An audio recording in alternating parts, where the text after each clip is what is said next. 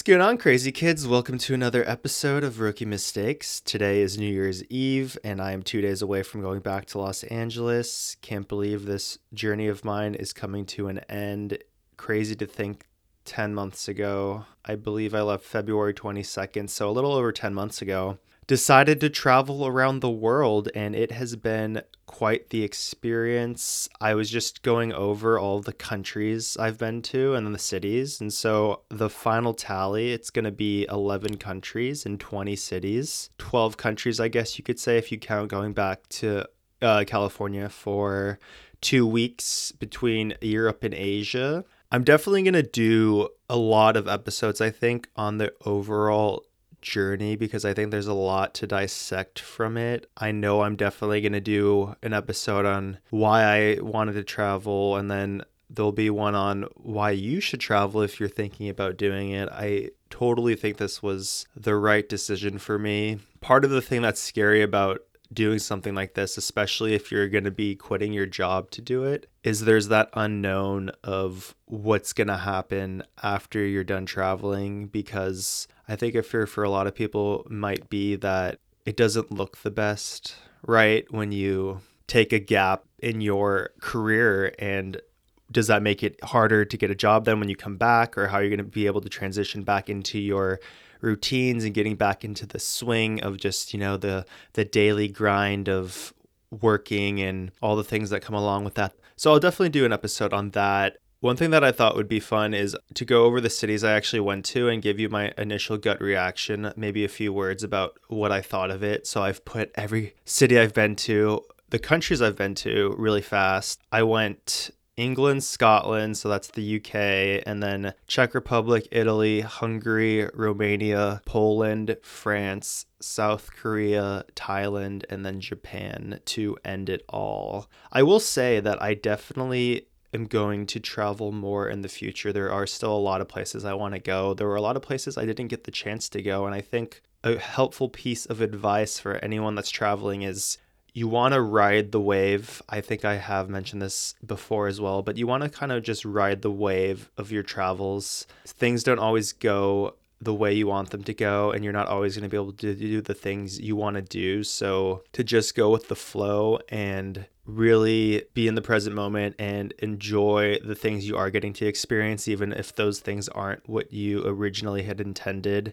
Because there's been so many things that just didn't either work out right, or things were too expensive and I couldn't end up doing it.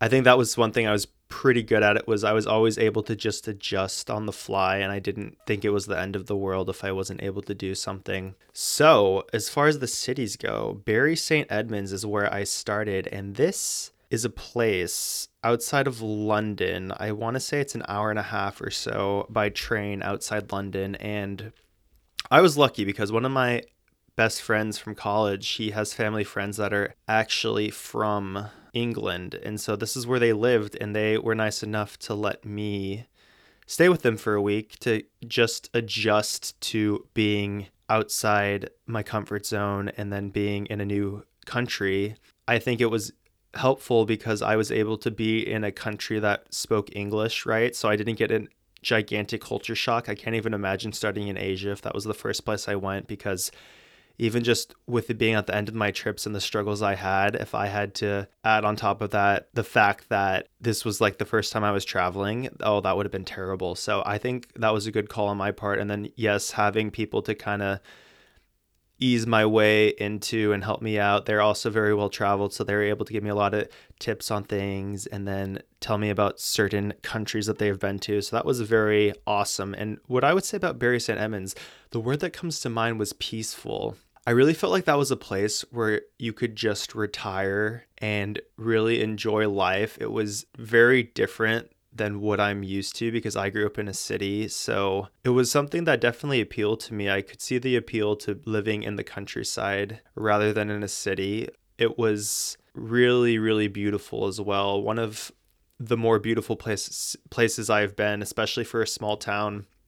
They took me out into the countryside and we went driving, and it's just so beautiful. There's these green rolling hills and all the flowers you see everywhere, and like the air is so so good. It's so fresh. And then it was winter still when I was traveling a little bit, like the ends of winter. And to get that, I guess you could say it was the winter. We were kind of in the heart of winter still because it was snowing, actually. Some of the days I couldn't even go outside because it was snowing. But that was a great way, I think, to start off my trip. I actually got to see where Ed Sheeran is from, which was cool. And then also, conveniently, I'm a huge Harry Potter fan, and there is a other small town near Bury St. Edmunds. I don't remember specifically what it's called, but it's really close to there. And that's actually where they filmed Harry Potter. They filmed if you remember, when he's visiting his childhood home in it's either in the 7th or 8th movie. And then also, if you remember, like in the beginning when they show Voldemort killing his parents, spoiler alert, if anyone's never, that'd be hilarious if no one's seen Harry Potter. But when Voldemort kills his parents in that house, so that actual house they filmed, that is in this town. So I got to see that, which was pretty cool. Huge surprise. Wasn't expecting anything like that. And then also Kit Harington, for anyone that watches Game of Thrones, Jon Snow, he's also from that city. I don't know if it's Bury St. Edmunds specifically or that one of those small towns near it, but the people I was staying with, they've seen him before in like the supermarket. So I thought that was kind of cool because I always like hearing about celebrities that I'm interested in, seeing them in places that you wouldn't expect to see them. After Bury St. Edmunds, I went to Cambridge for a day. And what I would say about Cambridge is just college town. That's all I thought of. It's an absolutely amazing city for a college student. I was kind of jealous as I was touring around the college campus, or the university campus, I guess you could say, right? It's a university, Cambridge University. It's so amazing. The architecture is amazing. There's so many great restaurants and there's a lot of great shopping. They have flea markets, and then you have the cobblestone sidewalks, and it's got a very intimate feel. It just seems like a great place to go to university, we'll say. We'll say it like the Europeans. After Cambridge was London. One word for London, all I got is overwhelming. That's the initial reaction I get. It reminded me a lot of New York, where it's just go, go, go. Everyone walks extremely fast and it's so crowded. And I just felt, especially for it being the first major city that I was visiting, I felt a little bit overwhelmed, and that can be expected, obviously, when you're beginning your travels and you're doing something new. Edinburgh, which is Scotland, beautiful. That might be the most beautiful city still to this day that I've ever been to. Everything. The views, the mountainsides, the city itself, cobblestone roads, beautiful architecture. The air is so clean. It's just an absolutely amazing place. Climbing Arthur's Seat and then overlooking all of Edinburgh, seeing the sunset there. The food is surprisingly amazing. They have a great international food scene. You can just walk everywhere. You don't need to drive. The people are so nice and friendly. Love the accents. It's just a beautiful place. Definitely go to Edinburgh at some point in your life. I almost think it's a place I'd recommend more than London, obviously because of London's history and just the things that you can see there, the museums, the different sites. You can't beat that, but everything else, I'd say, I'd give Edinburgh the tip of the cap. Prague, overrated. Wasn't a huge fan of Prague. Everyone seems to love Prague, but you know what? I wasn't that hyped about Prague. Rome, one of a kind. I think now that I've done this whole journey, if you can only go to one place in your entire life, go to Rome. Food's amazing. People are amazing. The architecture is one of a kind. The history. There's not many places in the world where you can get such a large timeline of history. Think of the United States, for example. What does our history go back? Really, it goes back to the 1700s, right? So that's like 250 plus years, right?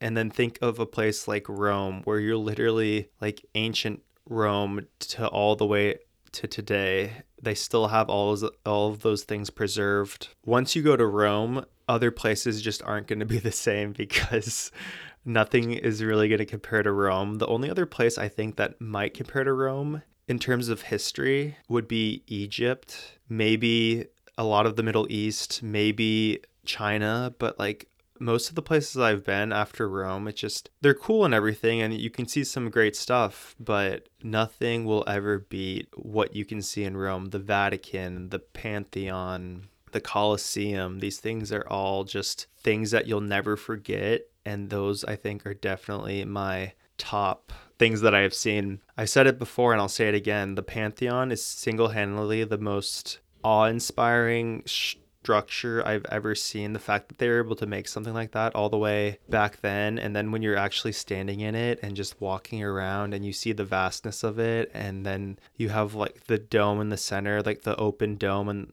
it was raining the day I went, and so rain's falling through and you can see the raindrops because the light's shining down into through this dome. I literally felt weak in the knees, which is a weird expression to say, but it's true. I felt weak in the knees. I felt like I was going to collapse. I don't know why, but it really hits you, I think, when you go to the Pantheon. It just hits you what you're standing in, essentially, like the fact that that's still there and that well preserved. And I think something you always strive to do when you're traveling is put yourself in the shoes of maybe someone that lived there in the past. Try and picture that place, right, at a different time in history. And you can only do that to a certain degree. It's really hard to actually get a feel for that. And I think being in the Pantheon, it's really easy to get that feel. So that's why I loved it so much. Florence, paninis. I did the travel guide a few weeks ago on Florence. I mentioned this place. The paninis are amazing. Go listen to that travel guide if you haven't yet. Florence is another place. My heart is with Florence, I think, forever. Florence was a place that I really wanted to visit, and it lived up to the expectations for me. I think Florence is a lot better than Rome in a lot of ways, at least for me personally. Rome will always have the history over Florence because Florence history doesn't, or Florentine, is that how you would say it? Florentine history doesn't go that far back as it does in Rome. Florence, I'd say, is like the training wheels to Rome, right? So like Florence, you go to Florence on your little bike with the training wheels and you get that done and you do it, and then you feel more confident, and you go to Rome and you're riding the motorbike around, right? And you're more confident and you kind of understand things. And after Florence, we have Venice. And Venice, I wasn't very hyped about Venice. Obviously, the greatest thing about Venice is the fact that it's a water city on the water. Seeing the canals and all that is pretty cool. Other than that, it's kind of awful, to be honest. And as you could have seen a few weeks ago, I don't know if it's still the case, but there was terrible floods, and I just can't imagine living there, honestly. I don't know how people do it, especially with you always have the fear of the weather, of some natural disaster that's always looming, that's always over your head because you don't know what's going to happen. And Venice wasn't that great to me, honestly. Everyone that I met in Venice didn't like Venice as well. I don't know if that was just all because we had these hateful vibes and we were all just rubbing off on each other or something, but literally everyone I talked to in my hostel didn't like Venice. There's too many people. It's small. It's way too overcrowded with tourists. It's really not that nice as far as the buildings go. There's not that much to see. And it's just a poorly planned place. Clearly, there's not much you can do at this point, right? Because it is what it is. And that you just kind of have to build around it, I guess. I don't know. That's what I would say about Venice. Poor planning. Budapest, hidden gem of Europe. Definitely need to visit Budapest. Go to Budapest over Prague. It's much better. Cluj-Napoca. This is now Romania. Romania was surprisingly very beautiful as well. I think Romania for me was the place I knew the least about. Literally the only thing I knew about Romania was Dracula. That's it, which is terrible. But that's all I knew about Romania was Dracula. And I did actually end up going to Brand Castle, which is the home of Dracula, the actual historical figure, not the one that we most commonly see with the blood-sucking teeth and the vampires and the bats, but the actual Vlad the Impaler. What I will say about Romania, I went to 4 cities. I went to Cluj-Napoca, Timișoara, Brașov, and Bucharest. I think I had the most fun in Romania in terms of the people I met. I met some of the most awesome people in Romania. I hung out with people the most in Romania. We went out a ton. We went on day trips together with these people I met in these hostels, and I have very fond memories of Romania. Cluj-Napoca was a big one where I met a lot of people and hung out with them. Pretty unique experience in Cluj-Napoca. Close by, you take a little bus a couple hours away and you get to go into this salt mine. And in this salt mine, very unique. It's gigantic and you get to tour it, walk around. At the very bottom level of this salt mine, it's like an amusement park. They have a Ferris wheel, okay? An actual Ferris wheel in the salt mine that you can go on. They have mini bowling, they have pool tables everywhere, they have ping pong tables everywhere. There is a small lake as well in the salt mine, which is crazy. And on that lake, you can actually go in boats and you can paddle around for, I think, 20 minutes. And then you go out. Really, really cool experience.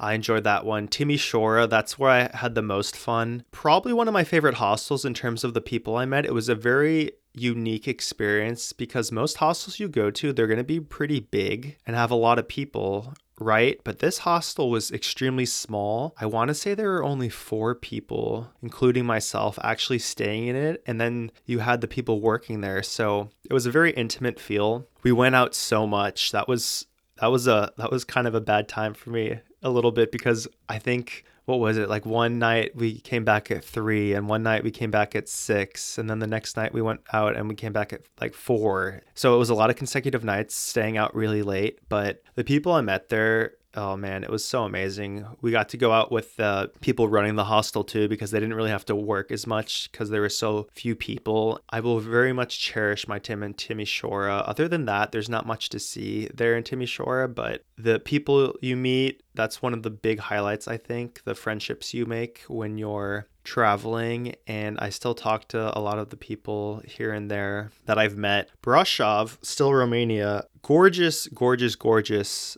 city. Once again, feels like a fairy tale. You have the cobblestone streets, you have these amazing buildings. Not much to see once again in Brasov. Brasov is the one you go to. That's the city you're going to be in, and then you'll go to Bran Castle. You'll take a train there, but that's where your central location will be. So if you do want to go to Bran Castle, if you're ever going to go to Romania, Brasov is where you want to stay. Brasov is also the most beautiful out of all the places I was in Romania. I think if I had to recommend one place, it would be Brasov.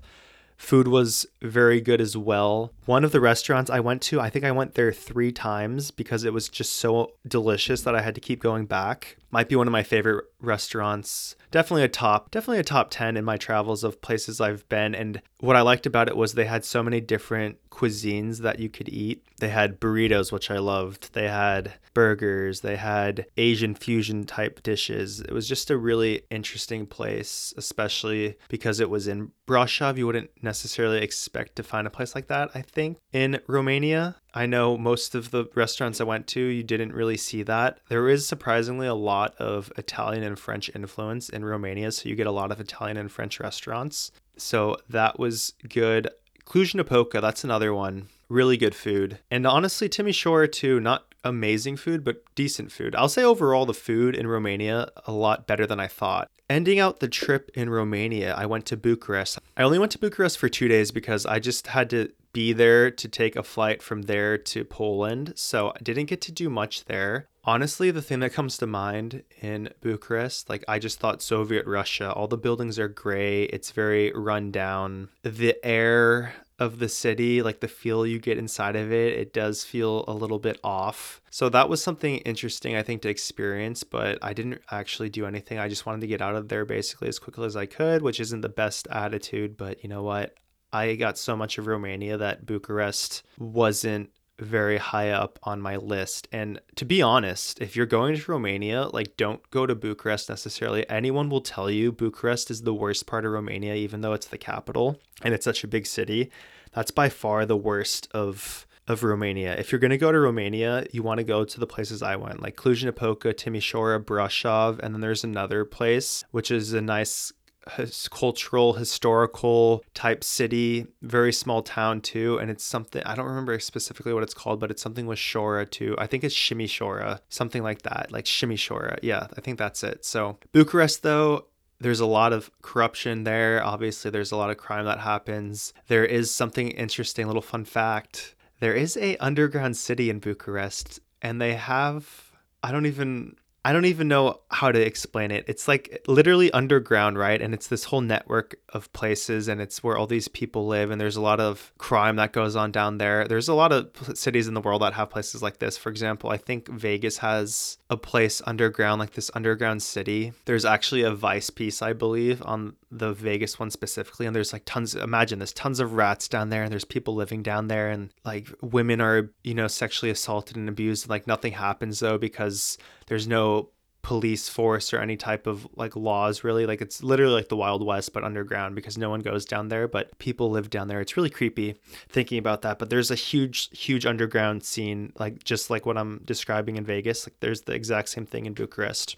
Warsaw, a little bit of everything in Warsaw. Another surprise city. Wasn't expecting it to be so amazing. The city itself is gorgeous. What I liked about Warsaw was you had one part of the city which was very modern, felt very 21st century. There's actually a ton of businesses, a lot of really big businesses that have offices in Warsaw. And then on the other hand, you have the whole, once again, I keep going back to fairy tale. That's always what I think of. You have like the cobblestone streets and the sidewalks, and the buildings look very fairy tale like. Then you have the palace in Warsaw. So that's definitely a place to check out. The food's really good there as well. The people are nice. There's tons of hostels, a lot to see. Krakow, other place in Poland. Two things that come to mind: partying and burgers. The amount of burger places they have in Krakow is unbelievable. Most burger joints per capita probably in any place I've been. It's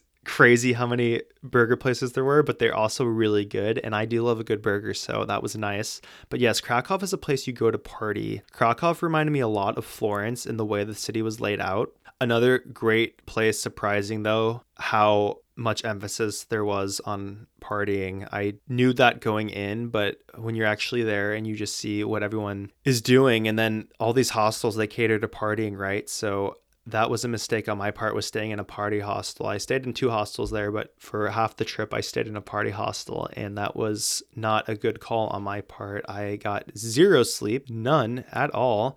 Did go out one of the times, have a nice little story from that experience. Another place you do want to visit, I think. It is a cool place. There's cool stuff to see. The food's really good, a lot of good food options, and it's a young city, obviously, because of the partying, right? So you get the young vibe. There's a lot of tourists, but not so many to where it's overwhelming. And then also, if you do want to go visit Auschwitz, Krakow is going to be your center location or your base for getting there. So that is a city you will have to go to if you want to go to Auschwitz, which I did go to. Paris. Oh, Paris. Paris was the only place I went with a actual person. I went there with my youngest brother. That was an experience for me because I had to take care of someone else. One of the benefits of traveling alone is that you only have to worry about yourself, right? So if you're in a bad mood, you don't have to worry about being all chipper. And then with someone else, you have to worry about getting extra tickets. And then if you're at a restaurant, then there's 2 people, right? So maybe if there's one, you can get into the restaurant and eat. But if there's 2, maybe there's not room, and you have to compromise on, does this person want to actually do this? And if not, then what are we going to do? Are we going to go our separate ways? Or then you have to deal with the other person's attitude, and are they bringing you down, or are they in a bad mood? All these different things, right? Where you're going to stay, do they have rooms for 2 people, or all these different things, right? If you're staying in hostels, that's a big one. But if you're staying in a hotel, that one doesn't matter. But Paris was amazing. People tend to say they don't like Paris, and that is an American attitude, definitely. But I loved Paris. The culture in Paris, that is what you need to go to Paris for, because hands down, Paris has the best museums, I think, definitely out of any place I've been to, maybe even in the world. I don't know. I haven't been everywhere yet, right? So can't definitively say that, but the museums by far were the best of any place I visited these past 10 months. Loved it. I would love to go to Paris again and go through all of them again. There's just so much to see in these museums. There's so many museums and so many things to see that I could just go to them over and over again. And I would love it. I would love to live in Paris actually, and just be able to do that as a thing because a lot of the museums, if you don't know that, are free in Paris. So if you're a citizen, you can just, let's say you're on a lunch break, right? Or you have like 3 hours to kill. You can just go in a museum for free, walk around, check things out, and like spend your day there, even if you want, if you're so bold to spend a whole day in a museum. And then you can just do whatever afterwards. I think that's a very fun little thing about Paris. Cool if you're a citizen there. After Paris, oh, Asia, that's when we went to Asia. And my lord, Seoul. Seoul is the LA of Asia. All of the pop culture, just as it does in Los Angeles to the rest of the United States, all the pop culture comes out of Seoul for the rest of Asia. I thought Seoul was really interesting because the amount of emphasis they put on beauty and the vanity there. It's very much like LA in that sense too, but I think it's almost worse because it seems like if you want to be in the entertainment industry in Seoul, basically expect to get plastic surgery, some type of plastic surgery. It almost feels like there's way more plastic surgery in Seoul and in that like entertainment industry there in Korea than there is in the US with Hollywood. And there's this obsession, it seems like, with looking more Western. That's the vibe I got while being there, whether that was talking to people I met or just learning about the culture in general. There's a lot of nose jobs and there's these surgeries to get your eyes to look more Western. And that I saw a ton of. You'd see these girls walking around with eye patches on, like one eye patch on one eye, and it's because they were getting that eye surgery. And the surgery, it's not just like this plastic surgery. It's not just girls, it's girls and guys. The music groups and the actors and actresses, a lot of them have surgery, and it's not like you can necessarily see it if you're not really looking for it, and it doesn't look bad by any means. Like, they're very good at surgery there, which is crazy because you wouldn't expect that. Like, they're really good with plastic surgery there, but yes, it's a lot of nose jobs, getting your eyes. I don't know what the specific surgery is called for the eyes, but that's a big one.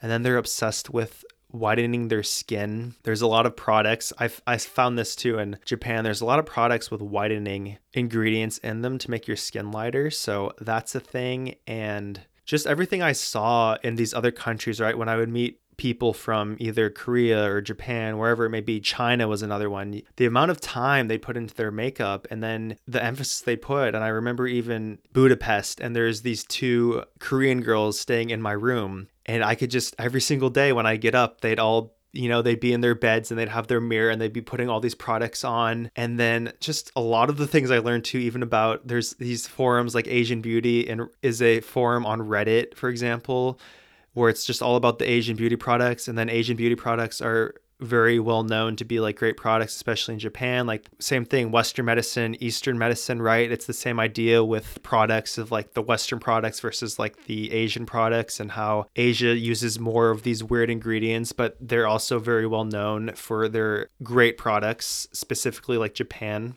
So I found that all really fascinating, being in Seoul and actually seeing it firsthand, how much emphasis they place on appearance. Definitely different. You are signing a pact with the devil, it almost seems like, if you want to be in the entertainment industry in Seoul, because the amount of work that goes into it, the amount of hours you have to put in, the practice, the traveling, and then like literally changing your appearance essentially. If you were to look this up, some of these like transformations, right, of these people, these before and afters of surgery, it's crazy. And so yes, if you want to get a nose job and you're not in California, maybe you don't want to go to Beverly Hills.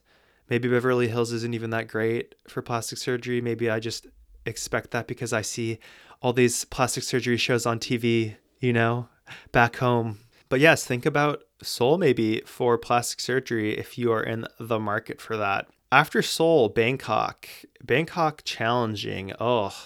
Bangkok was actually one of the first places I wanted to visit. I don't know if I mentioned this before, but my original, like the very first plan I ever had for traveling was actually to live in Bangkok for a year or so, because I really loved Thai food and I was curious about the culture, and then I really wanted to train in Muay Thai.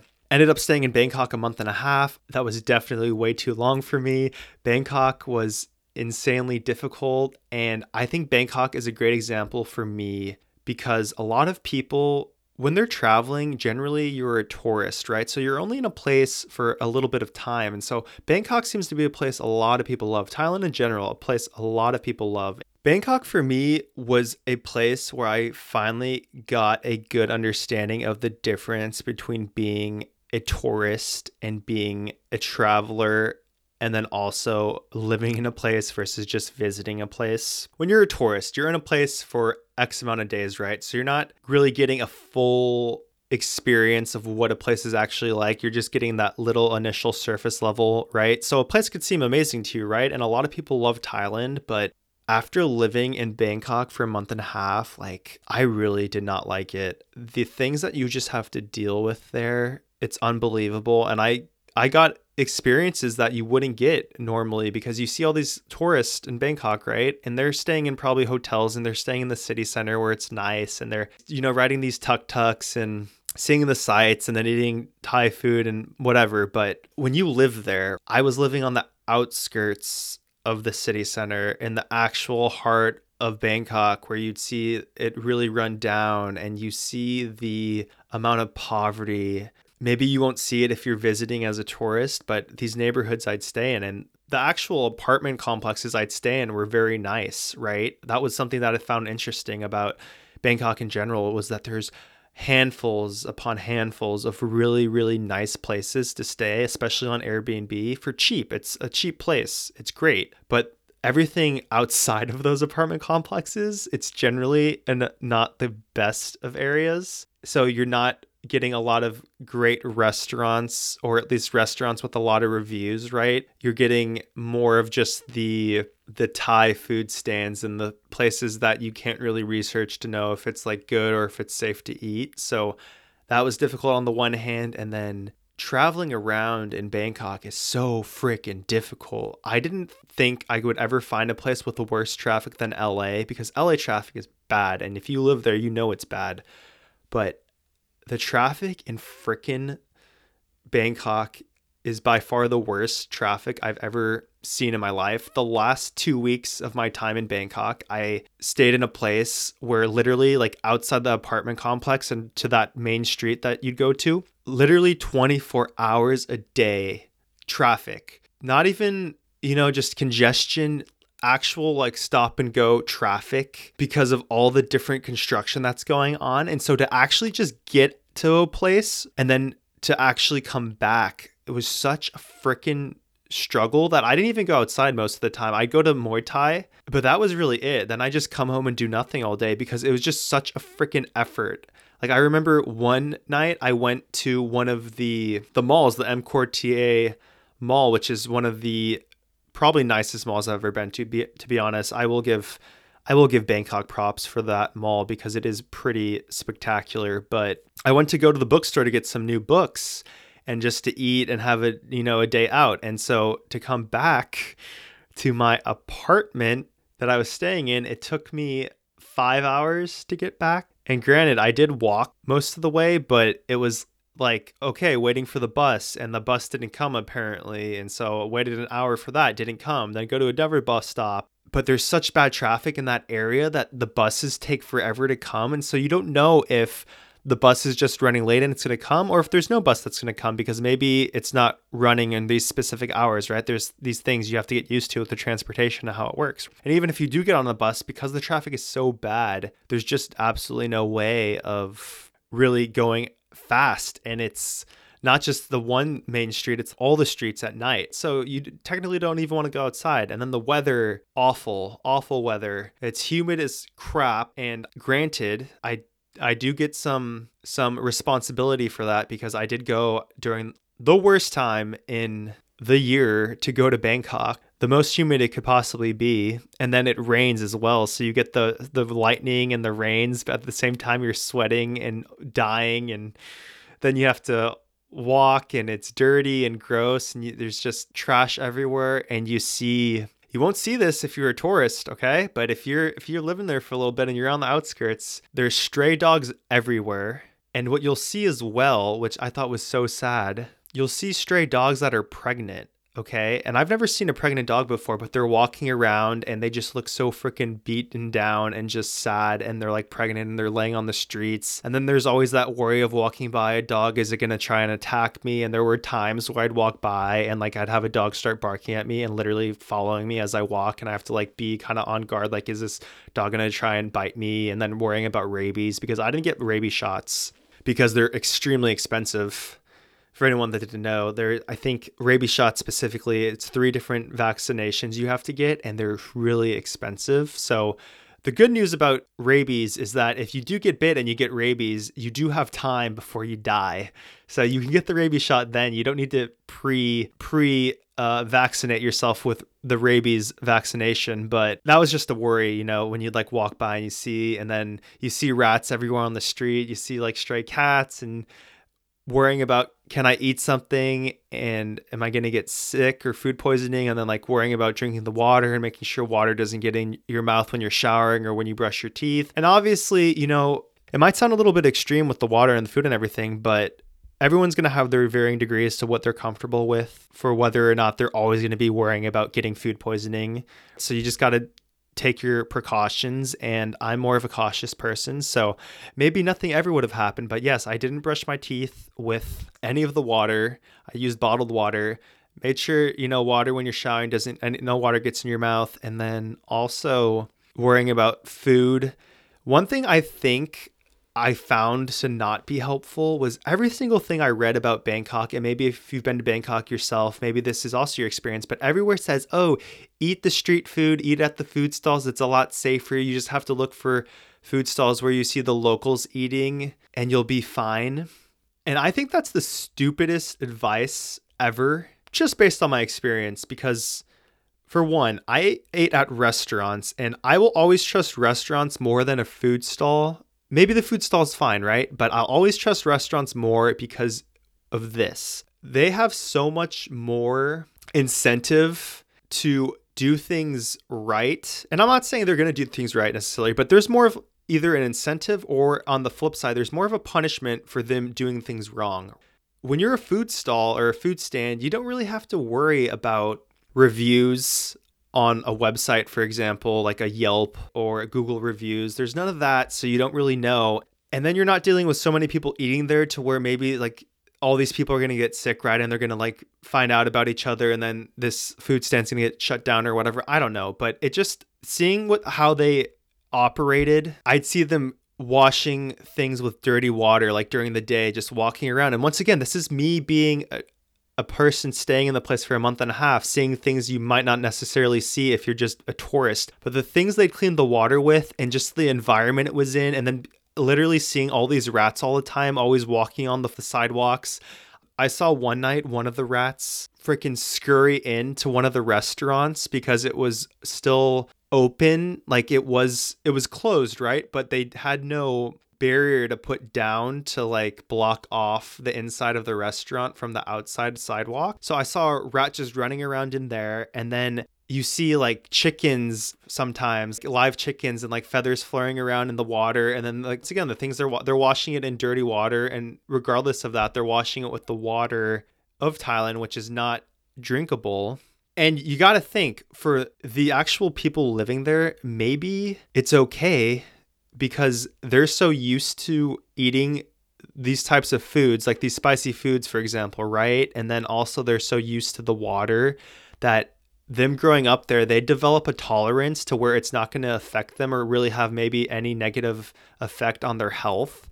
But when you're someone from a different country entirely, and then you're expecting to maybe eat from a food stand because you see all the locals eating it and you think it's safe, well, maybe that's necessarily still not safe for you. It's just safe for them. I don't know if that's true or not. That's just where my head goes. And I can tell you from everywhere that I ate, I 100% felt safe eating there because I was able to pinpoint places that I knew would be good because they had a lot of reviews and they were really popular restaurants. And I felt normal. Like I felt like it was just a restaurant from any other country where you wouldn't have to worry about like getting food poisoning. And the only time I ate a questionable place, and this was the place that's one of the most freaking popular places in Bangkok for pad thai, it had a huge line There's thousands and thousands and thousands reviews of this place. It's near the Palace, actually. The only time I ate at one of these places, it was a place where they'd cook outside on the sidewalk, and then you had like your inside seating, but it was kind of a cross between like a food stand type restaurant. I don't even know how to really describe it, but they cooked all the food on the sidewalk, and then they had all the seats on the inside of the building.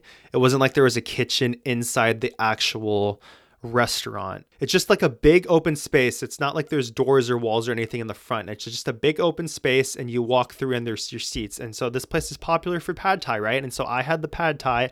Not saying anyone's going to get sick if you go there. Maybe you'll be fine. But the only time I got food poisoning was when I went there, and literally 30 minutes after eating it, I was hit with the runs. I don't know how I made it back. There's a nice story about that in the Bangkok Travel Guide, I believe. Go listen to that. But it was an absolute struggle trying to hold it in all the way home, man. And I made it, thank God. But I've never been that close to actually taking a number 2 in my pants. So bear that in mind. Do what you want. Like I said, whatever you're comfortable with when you go to a place. People are going to have differing levels of what they're comfortable with doing when they're in a place where there's risk of whether that's food poisoning, water. Malaria isn't really a huge thing anymore in Bangkok, but if you go to like the jungles of Thailand, then that could be a potential issue with malaria, with the mosquitoes. I personally didn't get malaria pills or a Japanese encephalitis shot. I don't think I got that, and that's something you have to worry about with mosquitoes too. Didn't see any mosquitoes, so it was fine. That's another thing. There's just all these things. So just like I said, do what's comfortable for you. But yes, Bangkok overall was just a struggle. I really enjoyed doing the Muay Thai. I got to do that for a month, 4 classes, 1 class a week. That was the highlight for me. Loved that. It was challenging. It was everything I thought it was going to be. I went to a legit Muay Thai school. It's not like I went to a tourist trap or anything like that. Loved that. I enjoyed the actual experience afterwards as far as Bangkok, like looking back on it. I'm glad for the experience because I think it opened my eyes to more than any other country I've been to, because it's not a third world country, but it's by far the most run down and like poverty stricken place I've ever been, Bangkok specifically. Just the things you see. It really opened my eyes, and once again, the weather's terrible. It's hot. There's stray dogs everywhere. There's rats, and these people just work their butts off, and the amount of hours they work. I think this is the best perspective I could give, is that one of the nights where I was walking home, I saw people packing up on the street, because you'll see a lot of street vendors, right? Where they'll just have stuff laid out. I saw them all packing up all their stuff at 1:30 in the morning. So what I just pictured after seeing that was these people, they're probably waking up really early. They're putting out all their stuff. There's these street vendors. You gotta work all day, probably just stay out there. You're not making much money by any means. And then you're in this heat, and then you're out that late in 1:30 in the morning, and then you have to clean everything up, and you do it all over again every single day, and that's your life just to make ends meet probably. Think in terms of the currency. Think of the Thai baht, how much money compared to like the US, the value of that. So you're making like nothing. So I think if you're from another country, the perspective of that, like how little you're actually working for, because the value of your currency and the amount of effort you have to put in and just the things you have to deal with, and they just do it every day, and they don't complain. They're all happy. They're smiley. They're nice. I think that's a really great perspective to have, and it's a thing that makes me, and I think it would make anyone, it makes you grateful for what you have if you come from a place like the US, even if you don't come from the nicest place, because by no means is the US nice everywhere, right? Everywhere you go, there's going to be the nice areas, there's going to be the bad areas. Just like in Bangkok, there's a lot of bad areas, but there's a lot of nice areas too, like the M Quartier, that whole area over there. That mall is amazing, and like going inside of it, the restaurants they have and the shopping and the high-end brands, right? They have everything, and so there's always going to be pockets of good and bad in places you go. So yes, that is Bangkok. Kyoto, we'll say next really fast. What I think of Kyoto, I just think Instagram, because normally when you think of Japan, I personally think Tokyo. I don't know if other people do, but when you go on Instagram, all you ever see in terms of Japan is people in Kyoto freaking with these photos. They all have, it's all the same photos, right? The bamboo forest, the orange guardian gates at the one of the shrines. These are the common photos you'll see. And so I just associate Kyoto with Instagram because that's what everyone goes to do. I did it myself, you know, got all the Instagram worthy photos at the bamboo forest and all that stuff. I think hands down Tokyo is way better than Kyoto. Kyoto does have more of a small city vibe to it, but it is still a pretty big city. But Tokyo, man, Tokyo is my favorite city, I think, now overall. If I had to live anywhere else in the world other than, we'll say generally like the US, right? If I had to live in any other country in the world, it would be Japan, and specifically it would be Tokyo. There would be a lot of conditions that I'd have to have met for me to live there, obviously. One being speaking Japanese. One other one that I know I'd have to do, I'd have to be able to drive in Tokyo because I could not do public transportation here every day for the rest of my life. I literally would shoot myself.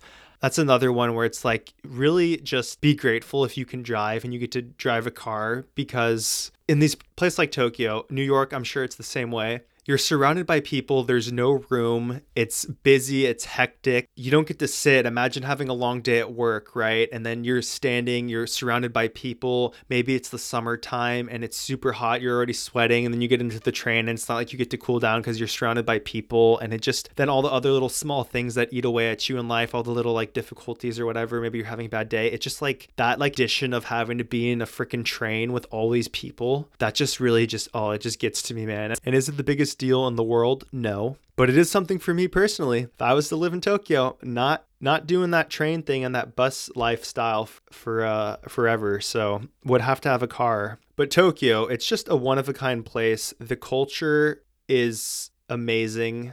I said this before, but I think going into this trip, I felt like Japanese culture would be more in line with how I am, whether that's like my beliefs or my personality. I just felt like I would really relate to their culture. And the Japanese just do it differently than anywhere else in the world, whether it's the efficiency of their transportation or the efficiency of how things are done or the layouts of their cities, the respect they have, the people you meet, whether that's just people you'll meet and maybe become friends with, or the workers at restaurants or the people at stores when you're buying things.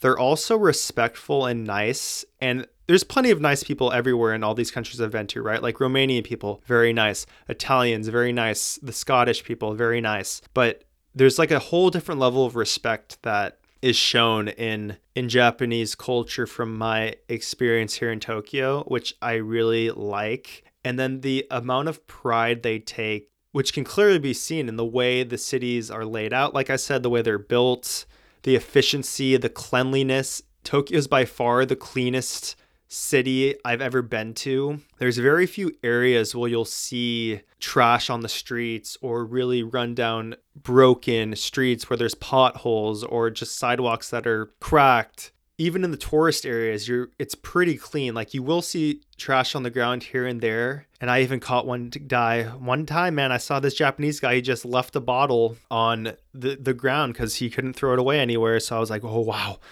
It was like almost like blasphemous, right? Because you wouldn't expect that from the Japanese based on what I'd seen. But there are people that, aren't as respectful. But yes, overall, it's a very clean place. And that is one thing I will knock too. This was the same in Korea. There's so few public trash cans that if you are carrying around a bottle, for example, a bottle of water and you finish it, it's really hard to find a trash can unless you're in the train station. That's where you're going to be able to find one. But it's such a pain in the butt. Like you will not see them on the sidewalks anywhere. And it almost seems like it doesn't make sense that the place is clean even though they don't have trash cans everywhere, because you would think, right, if they don't have trash cans, people will just litter everywhere because, oh, where are we going to throw our trash? But that doesn't seem to be the case. And like a place like Los Angeles, there's trash cans everywhere you go. They're in parks, they're on sidewalks, they're literally everywhere, but there's tons of trash, wherever you go. So maybe that's just a cultural thing with like respecting your surroundings. I don't know. Maybe it has nothing to do with the fact that there's no trash cans in Tokyo really, but that is one thing, being used to having a trash can pretty much everywhere. That was one thing that was annoying because, I carry on my big water bottles. So yes, that was a pain, but the food as well. Tokyo, best cuisine. If you could only eat one cuisine, this is another one for me. If I could only eat one cuisine for the rest of my life, I could only choose one, it would be Japanese food. The amount of variety you get, the quality, delicious. There's something for every day of the week. Barbecue, yakitori, which is skewered chicken, ramen, gyozas, tonkatsu, fried pork with rice, soba noodles, udon noodles, sushi, nigiri sushi. There is so much, and it's all amazing. I think the only two things that I didn't try, maybe I'll get to try them in the next 2 days. I might try and do that. Unagi was one of them. That's eel. And I did have eel rolls from Tokyo Station. Those were to die for. I thought eel was going to taste bad because you see the eel fish, right? You look at that thing and you're like, oh, I don't want to eat that thing. That thing looks gross. Actually, amazing tasting fish. So maybe I'll try unagi, and then I haven't had yakitori yet. That I might try and get out of the way. And then the only other one, I think, they have this type of food. I don't know the Japanese name for it, but it's a pancake essentially. And you'll put a whole bunch of stuff in it, and it's like an egg on the outer layer. It's almost, think of like an omelet, but it's literally like a pancake shape. And then they'll put like mayo, maybe wasabi mayo or something like that on top of it, all over it. That's the one thing where I've kind of been like, I don't know if I'd like that. So I haven't had that. Probably not going to try that, honestly. So that is every country and all the cities I have been to. Wow. Like I said, I'm going to do episodes on everything. I'm really going to get into the nitty gritty of it. I'll do an episode on what I learned from traveling, mistakes made, whether that was mistakes with trying to build my social media, that will be an episode, mistakes in packing, mistakes in planning, because I will say have been a lot of mistakes packing and planning. One thing that's come out of this trip for me that I think is absolutely amazing is just how important it is for me now to not have a lot of stuff, because I definitely overpacked going into London and even going home for 2 weeks before I went to Asia, overpacked again for Asia. And now I'm absolutely positive that going forward, if I ever travel again, which is the plan, I will not overpack. And I even plan on just completely changing the way I do things. The minimalist lifestyle is definitely where I'm heading, I think. I cannot wait to go home. The first thing I'm going to do when I go home is get rid of literally everything I don't need, because I think traveling, what it's done for me is it's really shown me just how much things you might have that you don't really use. It's very apparent when you're traveling, right? Because you're traveling with so little, but at the same time, you're very much aware of the things you're using and the things you're not. So it's really shown me that a lot of the things that I've had, I haven't really needed, and I can definitely go without a lot of things. And so I want to apply that to my life back home, basically. So my whole wardrobe, that's going out the window. The amount of things that I don't wear or things that are old that I still wear, oh man, it's going to be great. I'm going to have like nothing left. I can't wait.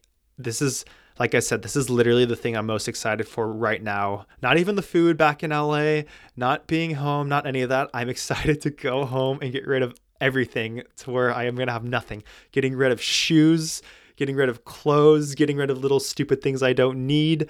I'm going to just live the minimalist lifestyle, because one thing I've realized with traveling and just trying to build social media, trying to be productive, whatever it may be, the one thing I've realized is how much emphasis is always placed on adding things, and there really is never emphasis put on removing things from your life. And I think that is the secret to success and a less stress-free lifestyle, is always removing things. And that's one thing I've even been doing lately. Like yesterday, I'm constantly deleting photos that maybe I don't need, that are stupid. You know, when you take an Instagram photo, let's say you take it like 20 times, do you keep it on your phone even though you already posted the one photo? Like I have so many freaking photos, and then like deleting apps and just all these different things. So it's always good to check with yourself, whether that's on a weekly basis or a monthly basis. I think it's important to check with yourself to evaluate things that you're not really using so that you can eliminate them from your life. For example, let's let's do a little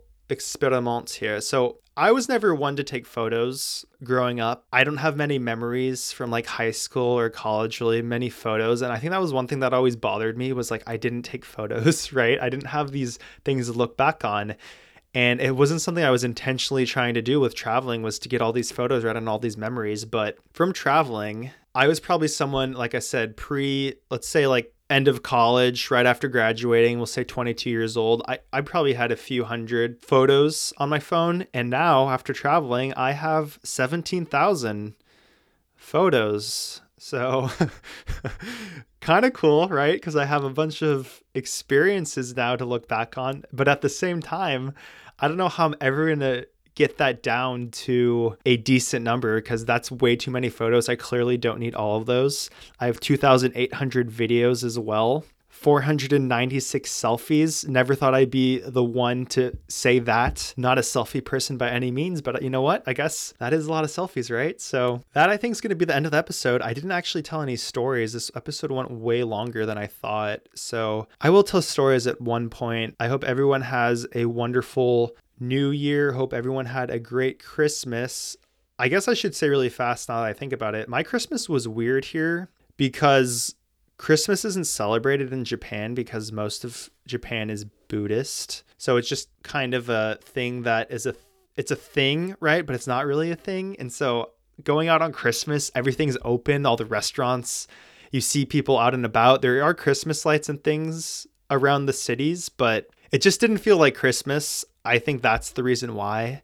This was my first Christmas ever in my life being away from home. So it was a weird Christmas. It was good. It was a nice one, but it didn't feel like Christmas. It was weird. So looking forward to hopefully next year getting back to in the Christmas spirit and having a good Christmas. Hope everyone had a good one though themselves. Maybe we'll have to talk about New Year's resolutions. I personally don't believe in them because I think most people don't stick to them. I find the gym is the best example of New Year's resolutions because the amount of influx you'll see in the gym of people starting to work out, right? It's the worst time of the year to freaking go to the gym because it's a pain in the butt to get your squat racks or your bench press, whatever it may be. And then literally within a month or two, the gym is back to normal and everyone's given up on the resolution. So maybe that'll have to be an episode then next week about New Year's resolutions or something like that. Maybe I'll think of some for the next week, some things, some goals we'll say for the new year.